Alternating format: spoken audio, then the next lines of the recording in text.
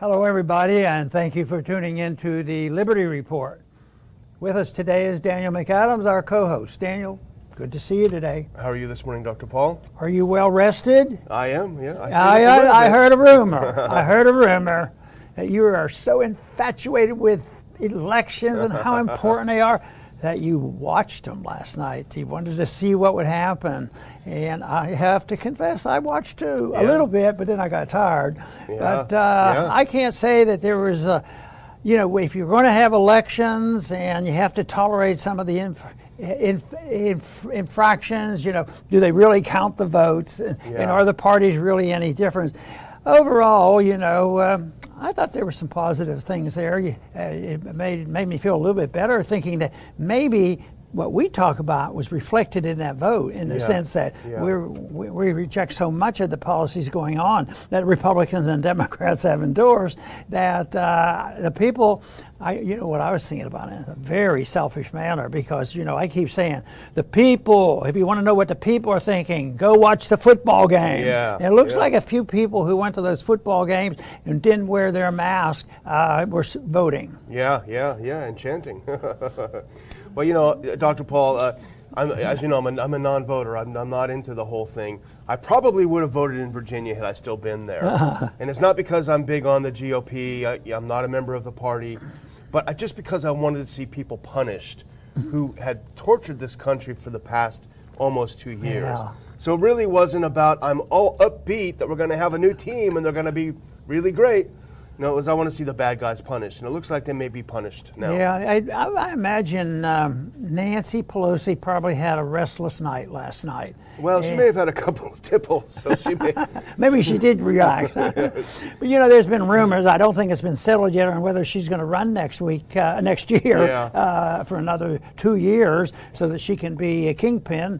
But if it turns out that it's obvious that she might not be the speaker next year, she may be just pondering that, and she may be making an announcement not too distant. After she gets these very important spending bills passed with the Republican help, then they'll probably,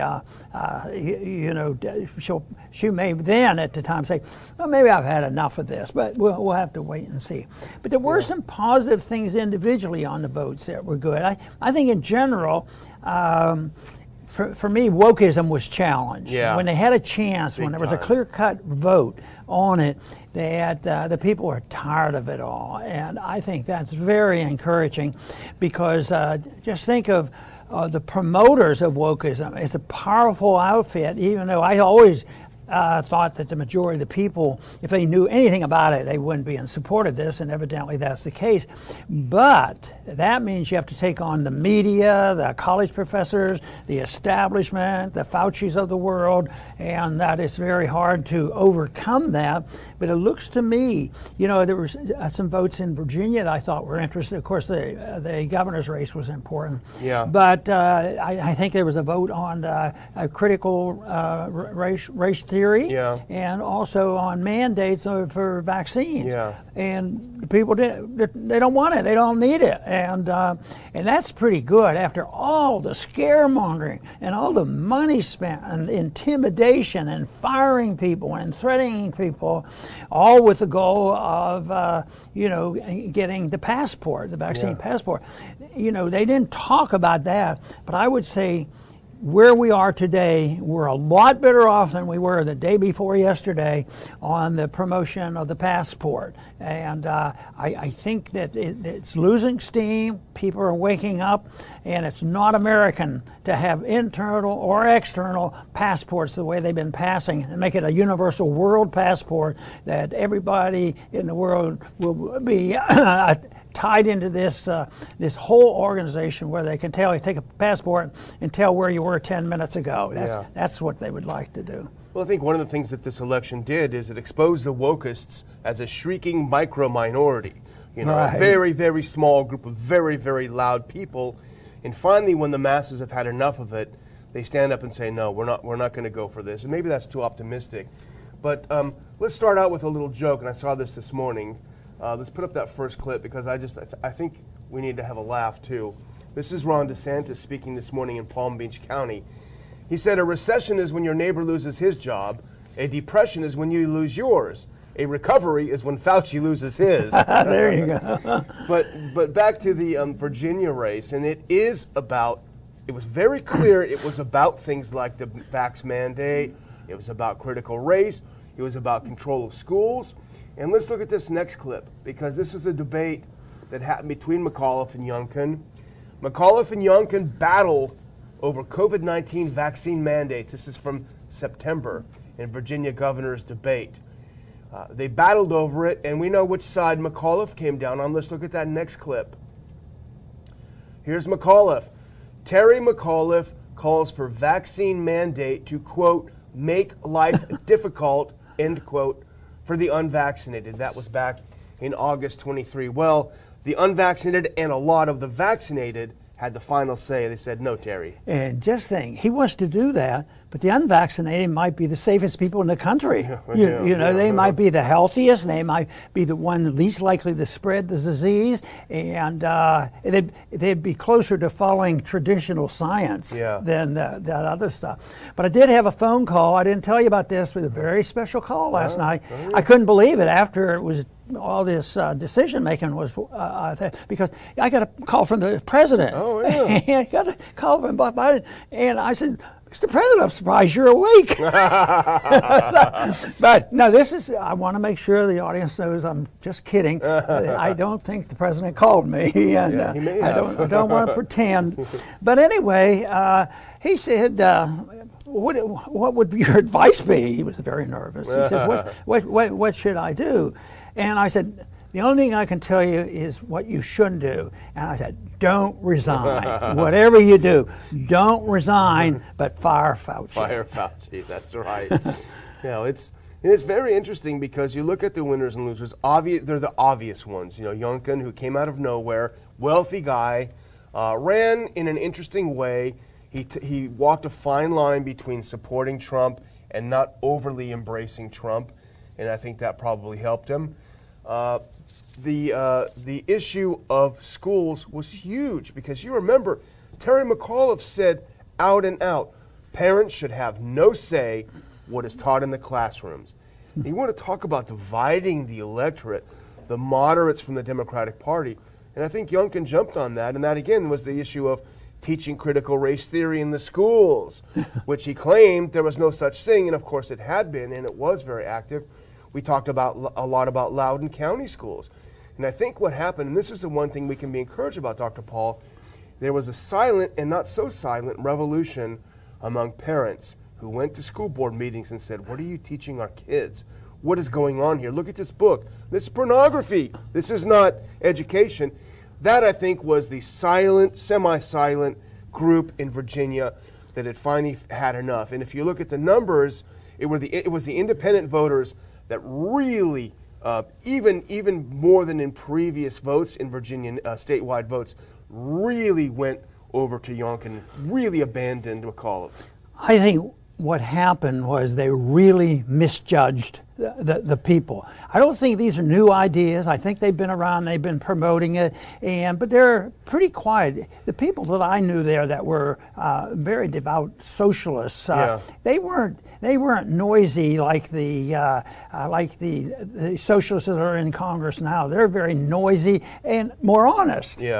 And this is a little bit of honesty that broke through, and I think they misjudged the timing, thinking the people didn't understand the people like football better than some other things, and they just really blew it. And I think, but it won't take long. Let's say next year is a good year for the Republicans and they take over the House and the Senate. It seems to me that there hasn't been that many years when we had the presidency and we had the Senate and the House, and I thought, wow, we're going to come around and do some sensible things. But nothing happened, and within a few years, the Republicans lost their shirt. It just didn't last. So the optimism has to be, I think, and you've already alluded to it, it's more philosophic. The people are sick and tired of this stuff, and it was the issues they counted. I saw a program this morning, the Democrats were saying, oh, well, it had a lot to do with just personalities and all. And they would not admit the subject of the parents probably got fed up with it, and they started balancing it. And the Democrats are dumbfounded that women in the suburbs would vote for Republicans just because they want to have an input into their children's education. Yeah. What kind of people are they? Yeah, who do they think they are? So this is, I think this was very, very healthy, and this was a vote on some serious issues that we talk about, and I like people to think about them, and they voted on it, and I think at least generally speaking, the issues of less government won out, and the criticism of some of this wokeism stuff is very justified, and there's a lot of people who endorse these views. So I would say that that there's some good things that happen, but I would also, like you did at the very beginning, warn people, don't get overconfident about this, because the country is still interventionist. Yeah. I mean, one program today said the reason why this was different, it was social issues and nothing to do with the economy. And I think they're blinding themselves and they're deceiving themselves, because there's a lot to do with it. That's what lockdown was all about, and that's what masking was all about, and that's what deficits are all about. They say, well, if it's not the economy, why should anybody ever care about deficits? It's just so huge. Nobody can even comprehend them, and they're going to continue. And they're right now talking about not printing the money as fast as they've been in the past. But look out for some fireworks. Yeah, and the other argument against it being just a matter of personality is the fact that the so-called red tide or red wave went very deep into Virginia. First of all, you have Winsome Sears. This is a woman who is whose parents came from Jamaica. Yeah. Apparently the father came with $1.75 in his pocket, came to the U.S. for the American dream. She was in the U.S. Marine Corps. She went on to be a successful businesswoman. She ran a women's shelter. She raised 3 kids. And now she is the lieutenant governor. The attorney general also flipped to Republican. And Republicans flipped 6 seats in the House of Delegates, regaining control of the House of Delegates. So this wave went deep into Virginia politics. It wasn't just McAuliffe versus Youngkin. That's right, and I think it certainly deserves discussion and emphasis and encouragement, because they have to sort the politics out from the important issues, because they were working on important issues. What's the government doing to my kids? And what's the philosophy? And this whole thing, I think, if I had to pick the one social issue that was probably the biggest deal in the election and still is a big issue, and that's the school system. Yeah. And that's, it's just outrageous what these kids have been exposed to. Yeah. And they're not, the opposition's not going to quit. They're going to rationalize. They have to rationalize them to themselves. They're not capable. They're totally incapable of sitting back and saying, maybe I should reassess some of my views on this, on us believing that we are to take care of the children and become the parents. We're the village, and we have to run a good village and raise our kids to be upright citizens. And they believe that stuff. So that's not going to be the only thing that is real. Is the fact that this things that you just pointed out. The reality is they're going to lose some power. Yeah. And that's going to be very important. One thing that didn't come up, but it's always there, is the lying that goes on, the lying in campaign and all. And the Republicans have been on the receiving end of a lot of lies ever since the last election. And of course, you can be canceled by inferring that there may have been some lies told by the FBI and the Justice Department. Yeah. And since those lies are commonplace with government, but made much worse these last 6-8 years, that hopefully people wake up and see that. But that's the tough one. I mean, we're at a point now where we're not even allowed to discuss science and talk about what is real science and not science. That if you say that natural immunity, that's not scientific. Out of here. Yeah. That's crazy. So let's hope that the momentum will carry through and sort some of this stuff out. Well, you mentioned the fact that they can't really sit back and say, well, maybe I should change my views. They're incapable of self-reflection. And our friend Jeff Dice tweeted out this morning. And the reason for that is that their entire lives are defined by politics. Politics is everything. It's down to the wire, everything for them.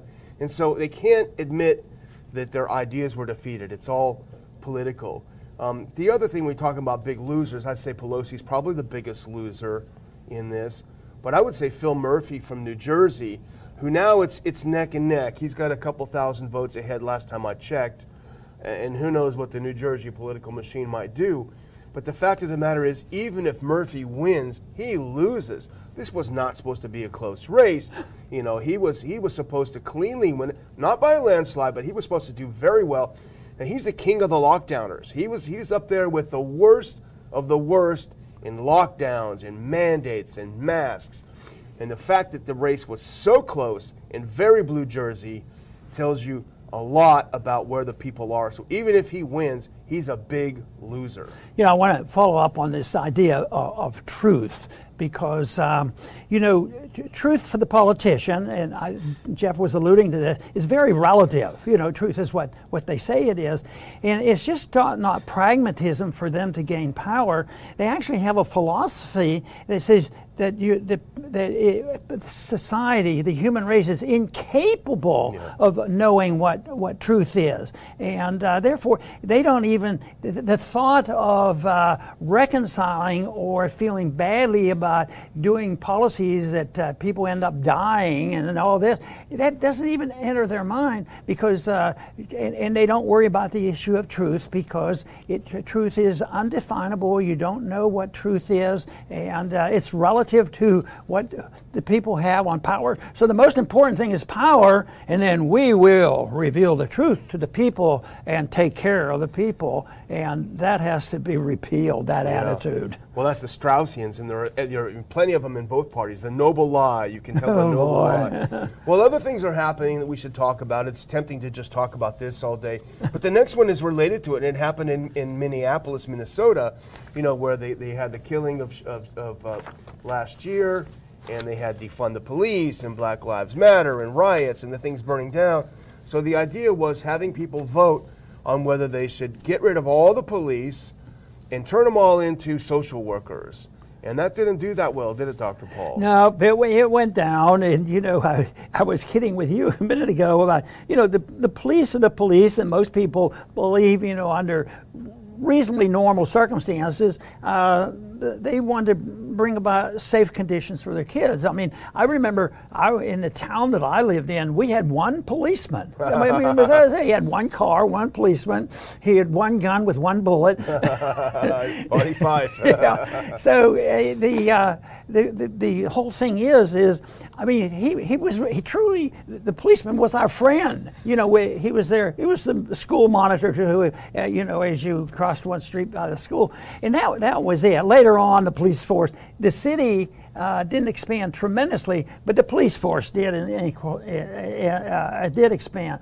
But I think they very much provided some safety and security for us.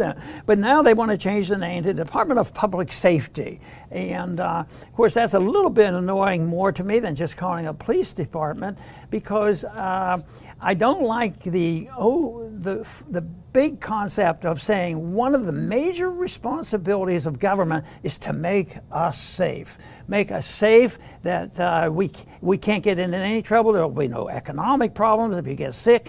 Whatever it is, the responsibility is on the government to take care of it.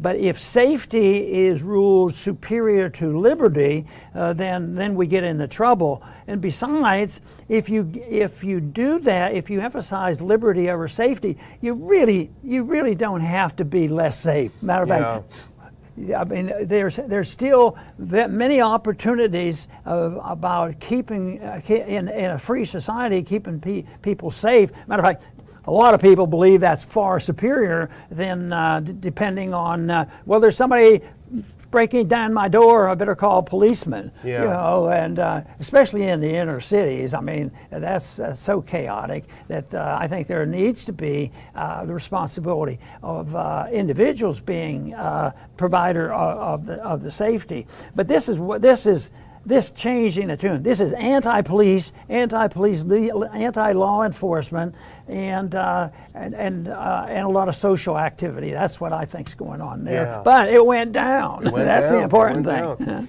And lest our libertarian friends fear that we jumped onto the thin blue line, this I think is a separate issue from police problems, which we talk about a lot. Yeah, you know, we sure police did. brutality, the drug war. This is a separate issue. I think, as you just pointed out, this is more of a social issue than an actual issue of police brutality and police problems.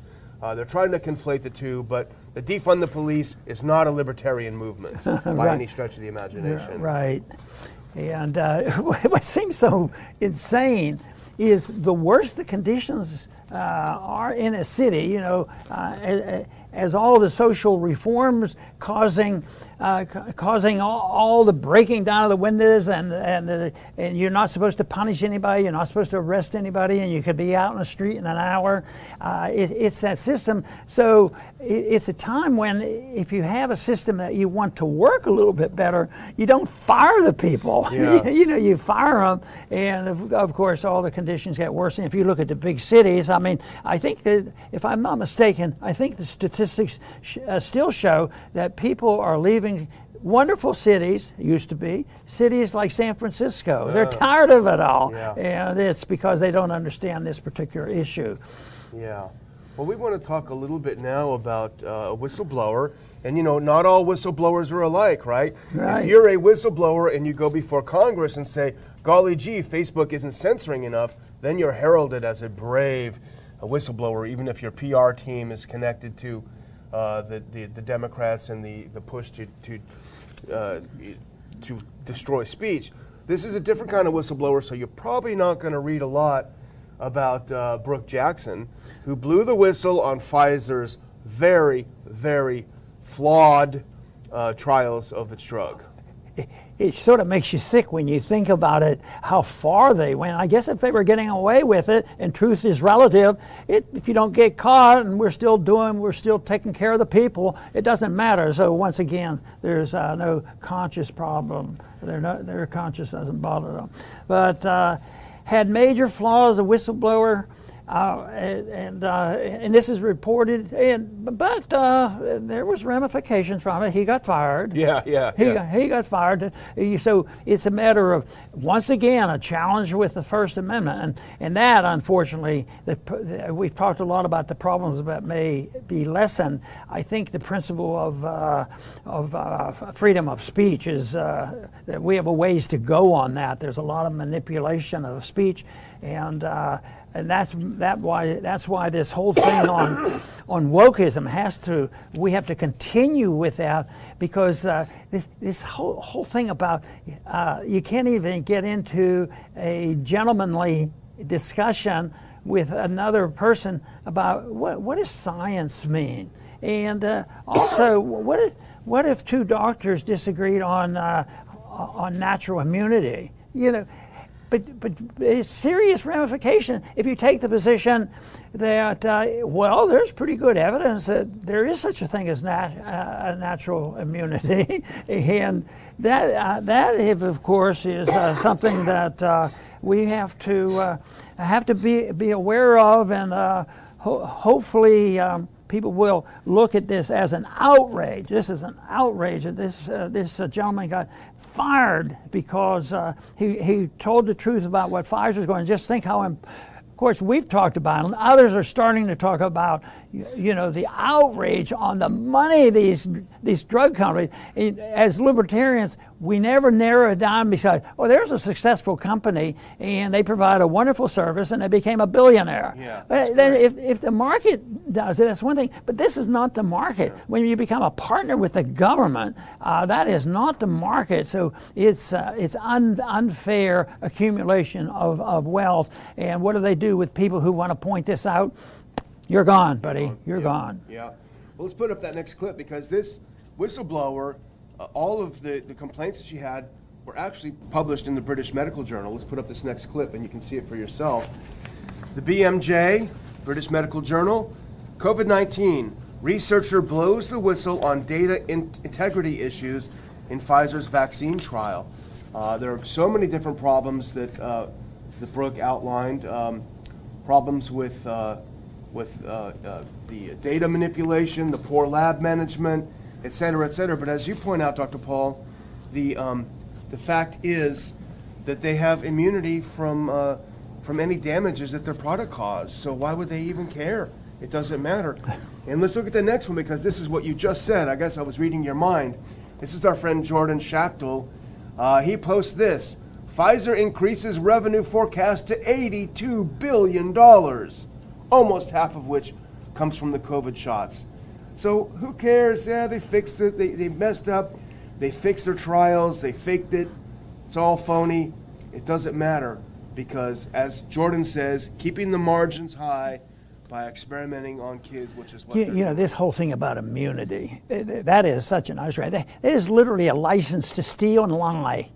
And they get away with it, and it's one of the most important principles in a free market on how some of these things are handled when you don't have 14,000 regulators protecting us against unfair competition, this sort of thing.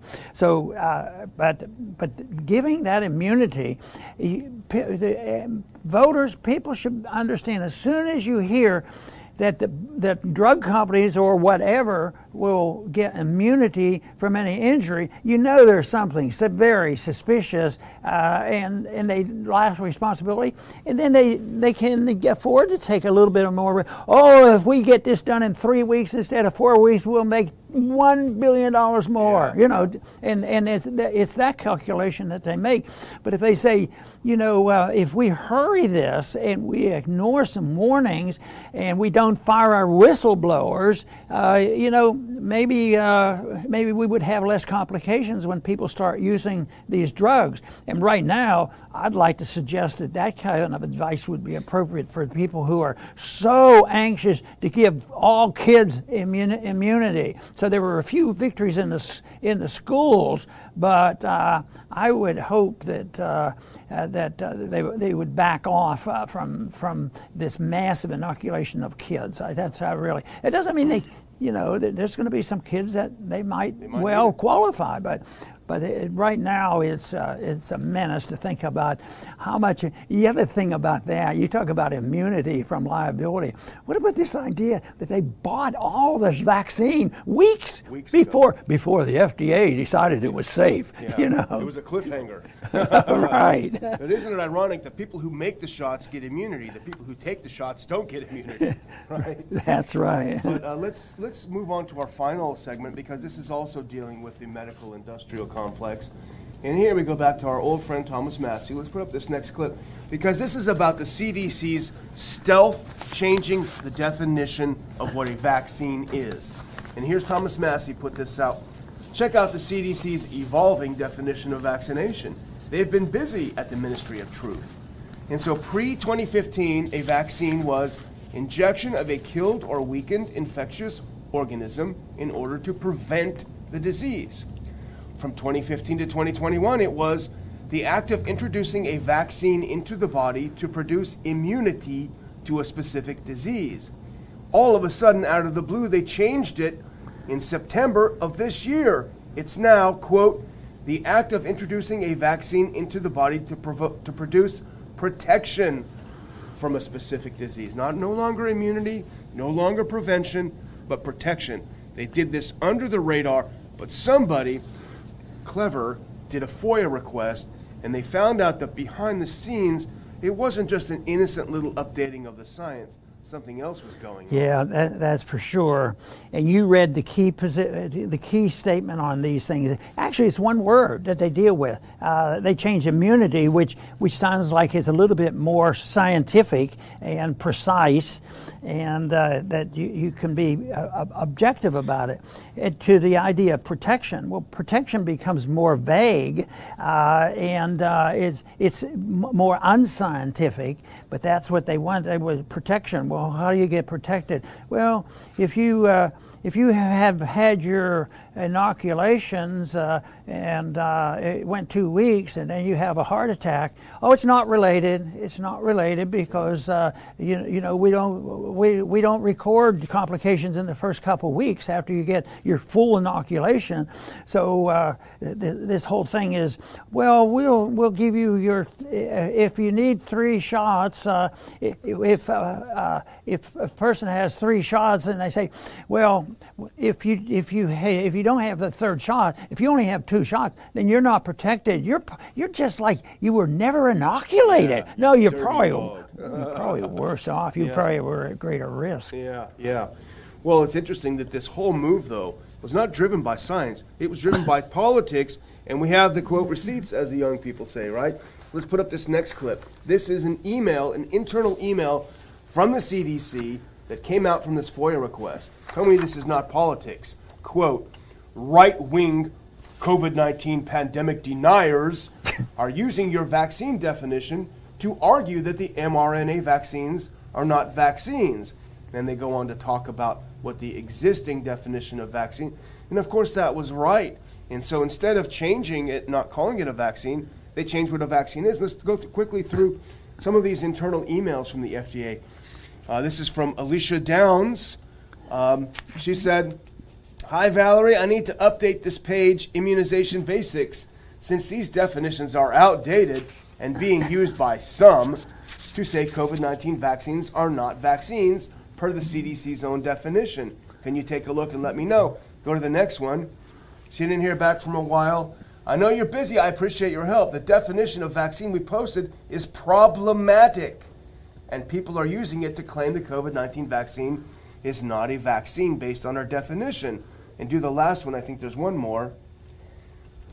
And then it says, "If this is for the general public," meaning the change in definition, "I'm good with that change." And I think, yes, that's it. So basically, they're not doing anything on science. This is only the politics of the fact that people are saying, this doesn't do what vaccines are supposed to do. You can't call it that.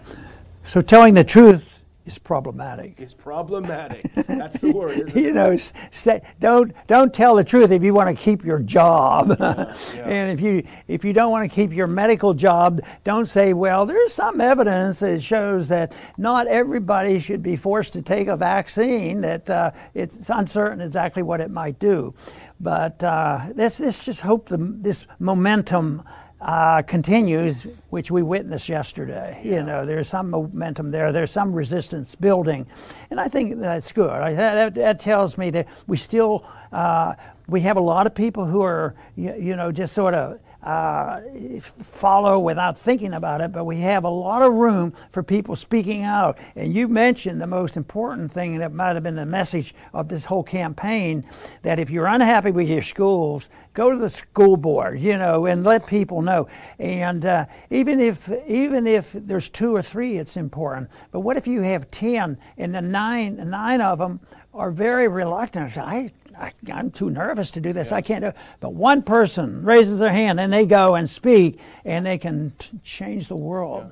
Yeah, because all of a sudden somebody is saying what a lot of other people. So if 10 people have turned up, maybe there's 100, and sometimes 100 people show up, and sometimes there's a momentum, and I think the momentum is in the right direction. So we will continue to encourage people to look at all these issues. At the same time, we want people to know that there's room for the criticism, and that there's a responsibility for all of us to do whatever we can to change people's minds without needing to resort to these principles that there is no such thing as truth, and there's no such things as science, and all this gobbledygook. Yeah. So, well, I'm just going to close by thanking our viewers again for watching the show.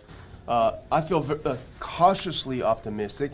It feels like this 2-year nightmare of COVID tyranny might have turned the corner. I don't think it's going to be easy. It hasn't been easy, certainly these last 2 years. But I do think we have a little bit of traction.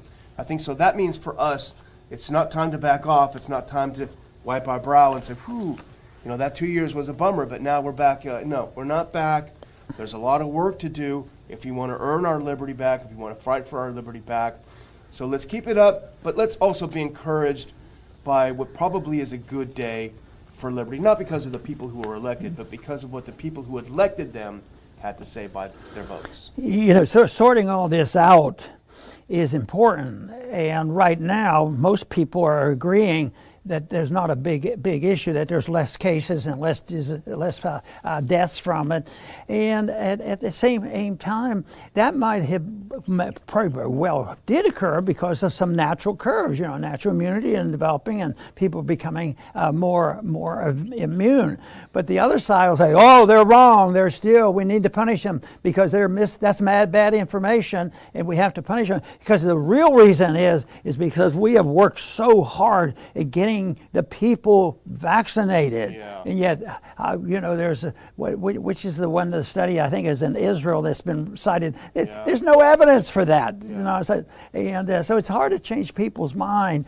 So I think certainly today, I think it's safe to say that Daniel and I feel a little bit better than we did yesterday because the people have spoken out, and the people who are speaking out don't necessarily belong to the political faction, and they're doing it only for political power. They might be wanting to get rid of some of the political power that they disagree with, and there's nothing wrong with that because in general, we would like to reduce the political power of just about every political organization because we want people to make their own decisions, and health is one of the issues that the people should be dealing with. And I've lamented the fact that over the years, much more so in the last couple of years, is that the doctor-patient relationship has been destroyed. Just think if we didn't have Dr. Fauci to tell us what we had to do or we would be punished. What if the responsibility would have fallen on the individual to talk to his or her doctor? And find out different sources. And not only, it wouldn't be limited to one doctor that you go to and get all your advice. There would be organizations that would provide, honest answers. At least there'd be competition with it. At least you would have heard about natural immunity.